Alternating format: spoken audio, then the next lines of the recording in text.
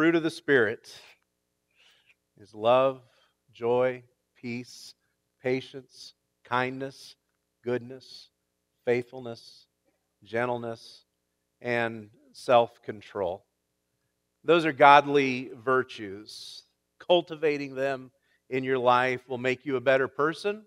Cultivating them in your life will give you a better life. It will bring joy. It will bring peace. It'll bring patience. It will bring all of these things. It will make life better. And yet we would have to admit that life is seldom fair.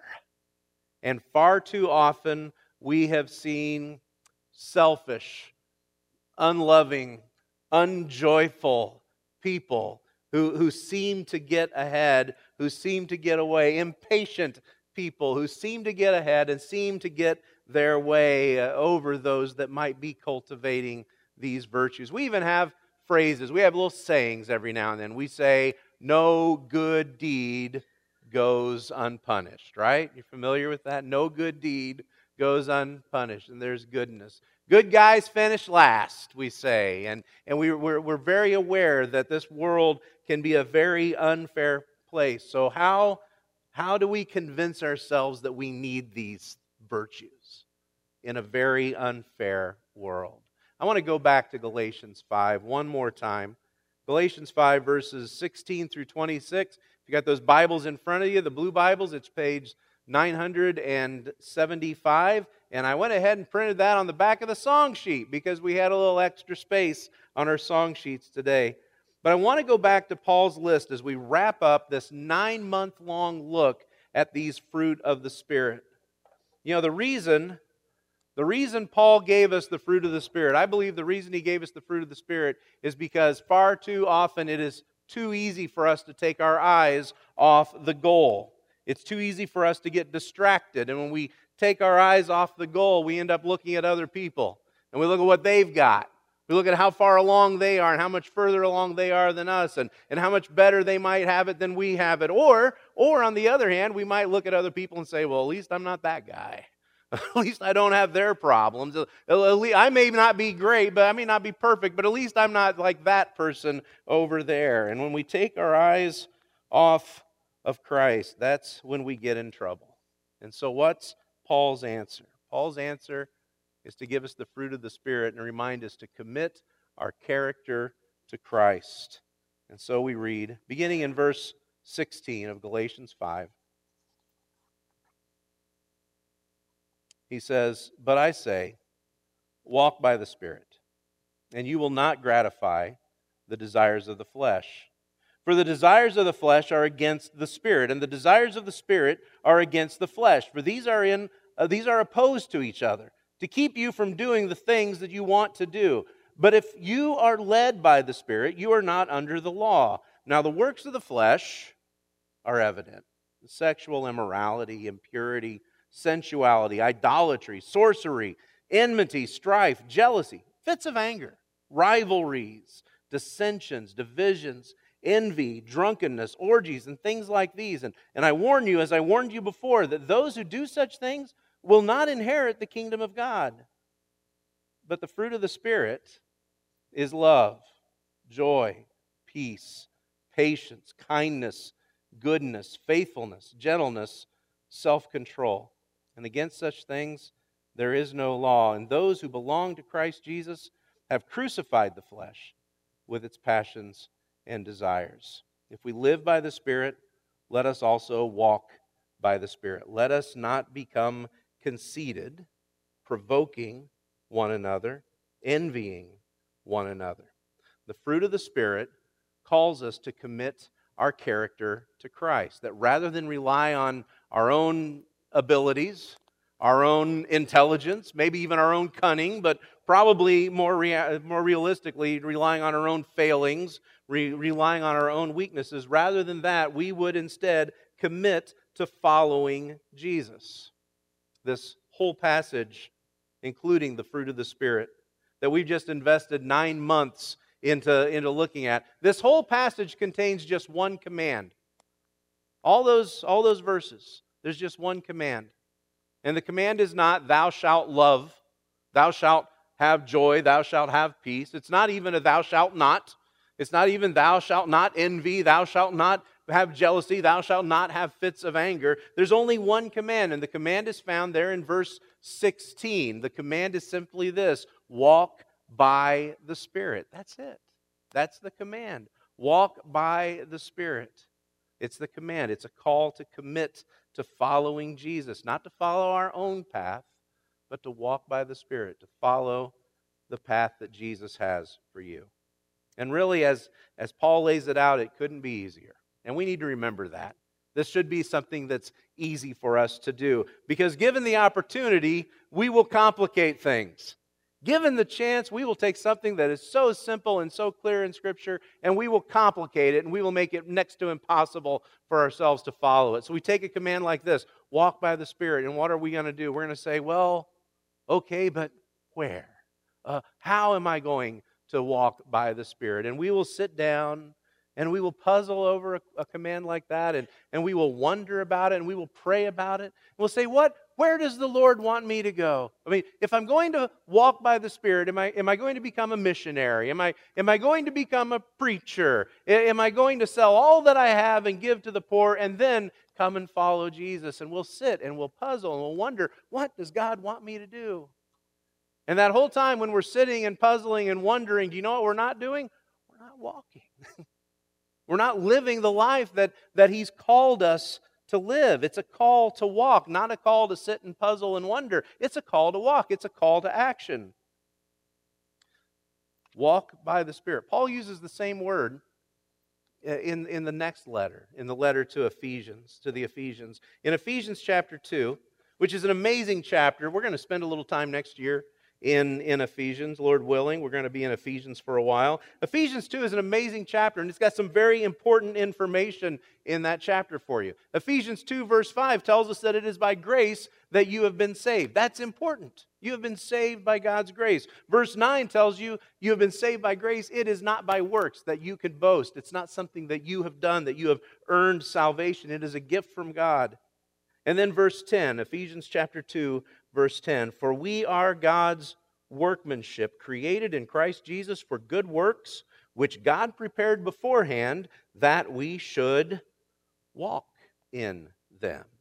By grace, God has saved you. By grace, God has built that road to heaven. Your job is to walk on it. Your job is to follow Jesus, to live the life that He's called you to live. And it's not about some great purpose that's out there somewhere that you have to figure out. It's about who you are. It's about the character that you live by, the character that identifies who you belong to, who you are following.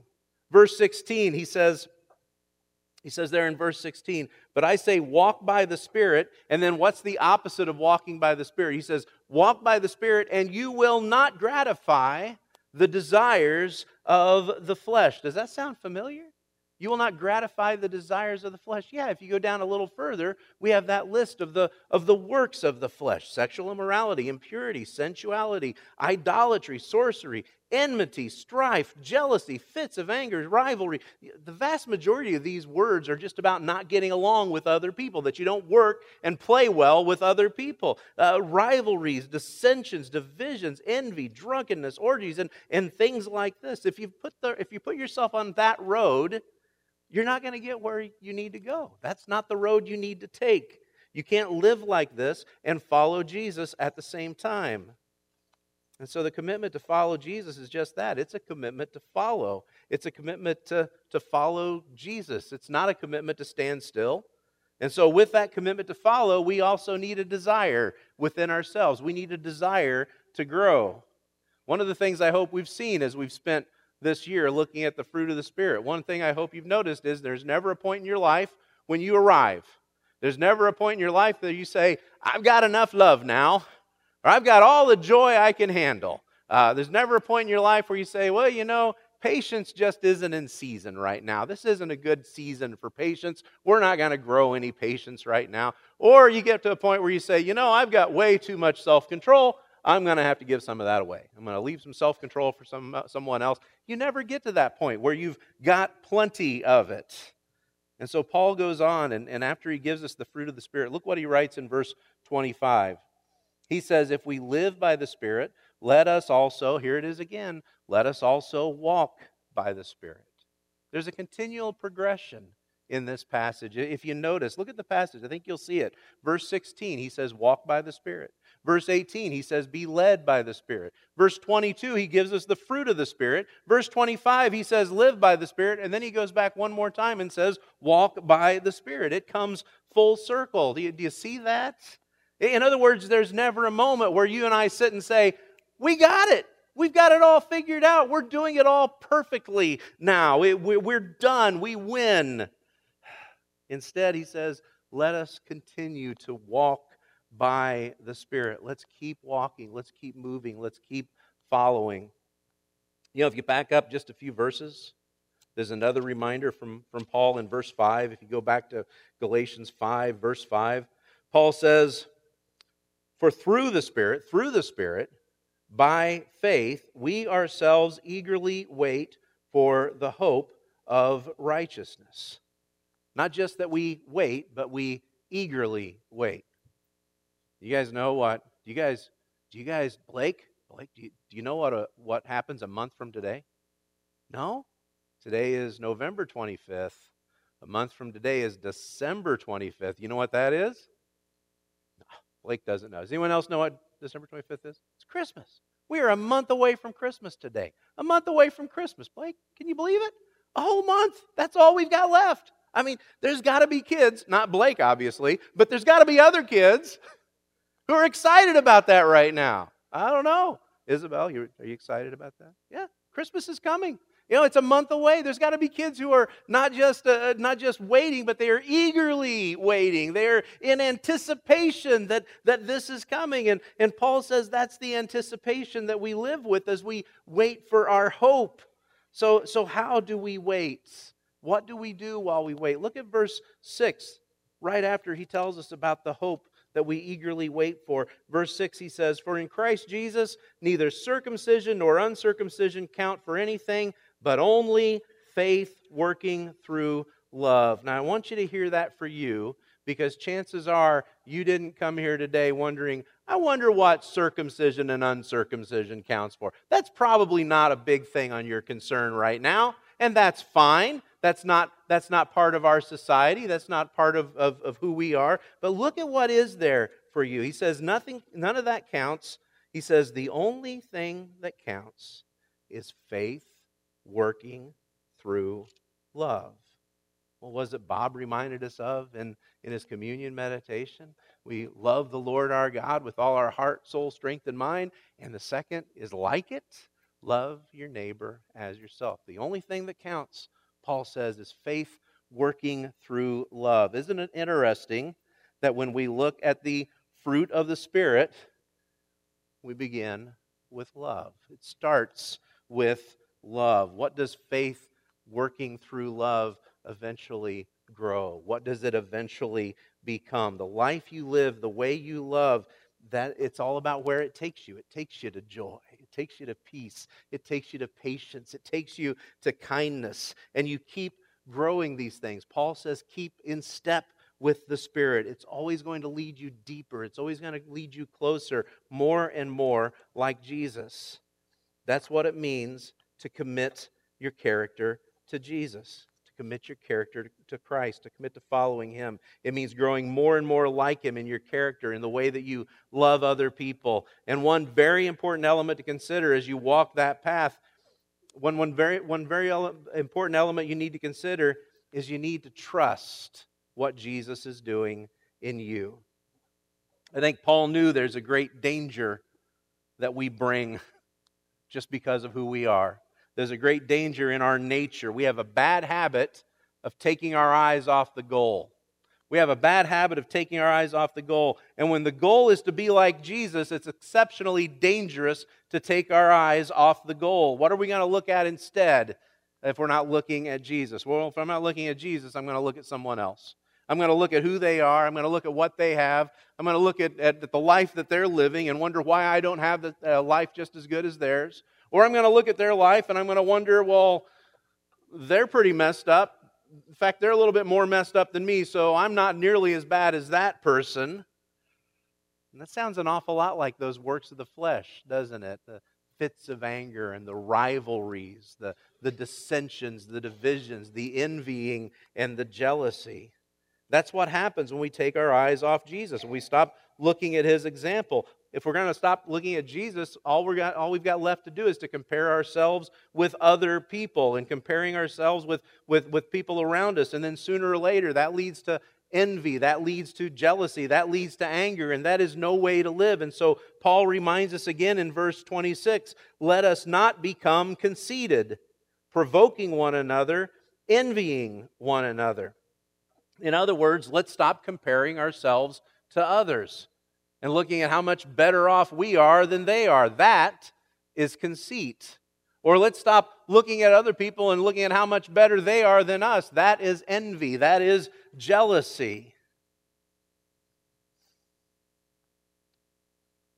There's so many in our world that are just hopeless. So many people that just have no hope. It's like hope has disappeared. You know, you go back to verse 5 where Paul says, for through the Spirit by faith we ourselves eagerly wait for the hope of righteousness. And I think the reason why hope disappears is people take their eyes off of hope. They cover up that hope and they look to something else. You take your eyes off it and you start looking at what the other guy's got. He might have more success or more happiness, a better job. Or you take it the other way and you say, well, I might be bad, but at least I'm not as bad as her. At least I'm not as bad as the... I'm sorry, I'm not meaning to be pointing at you. At least I'm not as bad as those people, you know. I might not be perfect, but I'm not as bad as them. I'm looking pretty good in comparison. But Paul says that's not the point. That's not your hope. The other person is not your hope. That's not to be your focus. You instead are to walk by the Spirit. Commit your character to Christ. And you know, it's at that point that I think you can move on to Galatians chapter 6. Galatians chapter 6 is born out of the commitment to commit our character to Christ. Galatians chapter 6 is born out of that commitment to grow the fruit of the Spirit. Paul says in Galatians 6:1, brothers and sisters, if anyone is caught in a transgression, you who are spiritual should restore him in a spirit of gentleness. Keep watch on yourself, lest you too be tempted. Bear one another's burdens, and so fulfill the law of Christ. You know what the law of Christ is, right? Jesus said, a new command I give you, that you love one another. As I have loved you, so you also should love one another. That's the command. That's the law of Christ. What we're reminded of today, what's the greatest commandment? Love the Lord your God with all your heart, soul, strength, and mind. The second one is like it because you need to love someone else if you're going to love God. Love your neighbor as you love yourself. And it's at this point that you can focus on, when you're focused on your commitment, it's at this point that you can help others with theirs. It's at this point when the fruit of the Spirit is not just the produce of your life, but that the fruit of the Spirit nurtures other people. The fruit of the Spirit can nourish other people and to bless those people who are around you. The fruit of the Spirit is love, joy, peace, patience, kindness, goodness, faithfulness, gentleness, and self-control. There are a lot of things in this world that can distract us from that. There are people that can distract us from the fruit of the Spirit. There are situations in our lives that can cause us to take our eyes off of Jesus. But it seems to me if we're busy growing these qualities in our lives, we'll be too busy to look at anyone but Jesus. If we're busy growing these qualities in our lives, we'll be too busy to look at anyone except Jesus. That in a very real and tangible way, as we grow these qualities, we are keeping our eyes on Jesus. The fruit of the Spirit is love, joy, peace, patience, kindness, goodness, faithfulness, gentleness, and self-control. And then Paul says, against such things, there is no law. There is no law against any of those qualities. And what Paul, as a Jew, means by that is it will not keep you from God. You cannot be separated from the love of God if these are growing in you. These will, in fact, draw you closer and closer to Him. These will never separate you from God. They will never separate you from your hope. In fact, they will keep you in step with His Spirit. They will keep you focused on His Son, and they will allow you to love others, to show kindness to others, just like Jesus. Because once they start growing in you, you're going to want to share those with other people. Let's stand together and pray.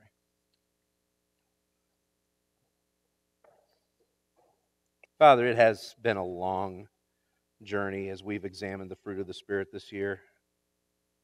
Father, never let us forget. Even if a sermon series is done, the growing season is never done. So give us hearts that strive for these qualities that we've poured so much time into. Give us hearts that strive to see your Son alive in us. Lord, each one of us knows what part of the fruit of the Spirit troubles us the most and convicts us the most. We know what we lack, and we know what's against us. But let us never forget that you are for us. You love us. You rejoice when we rejoice. You are patient with us, and we are here because you are kind to us. And we could go on and on. But remind us that when we look at the fruit of the Spirit, we are not looking at who we aren't. We're looking at who you are, who you've shown yourself to be, and through your grace, who you have been to us. So let us walk by your Spirit. Let us keep in step with your heart. It's in Jesus' name we pray. Amen.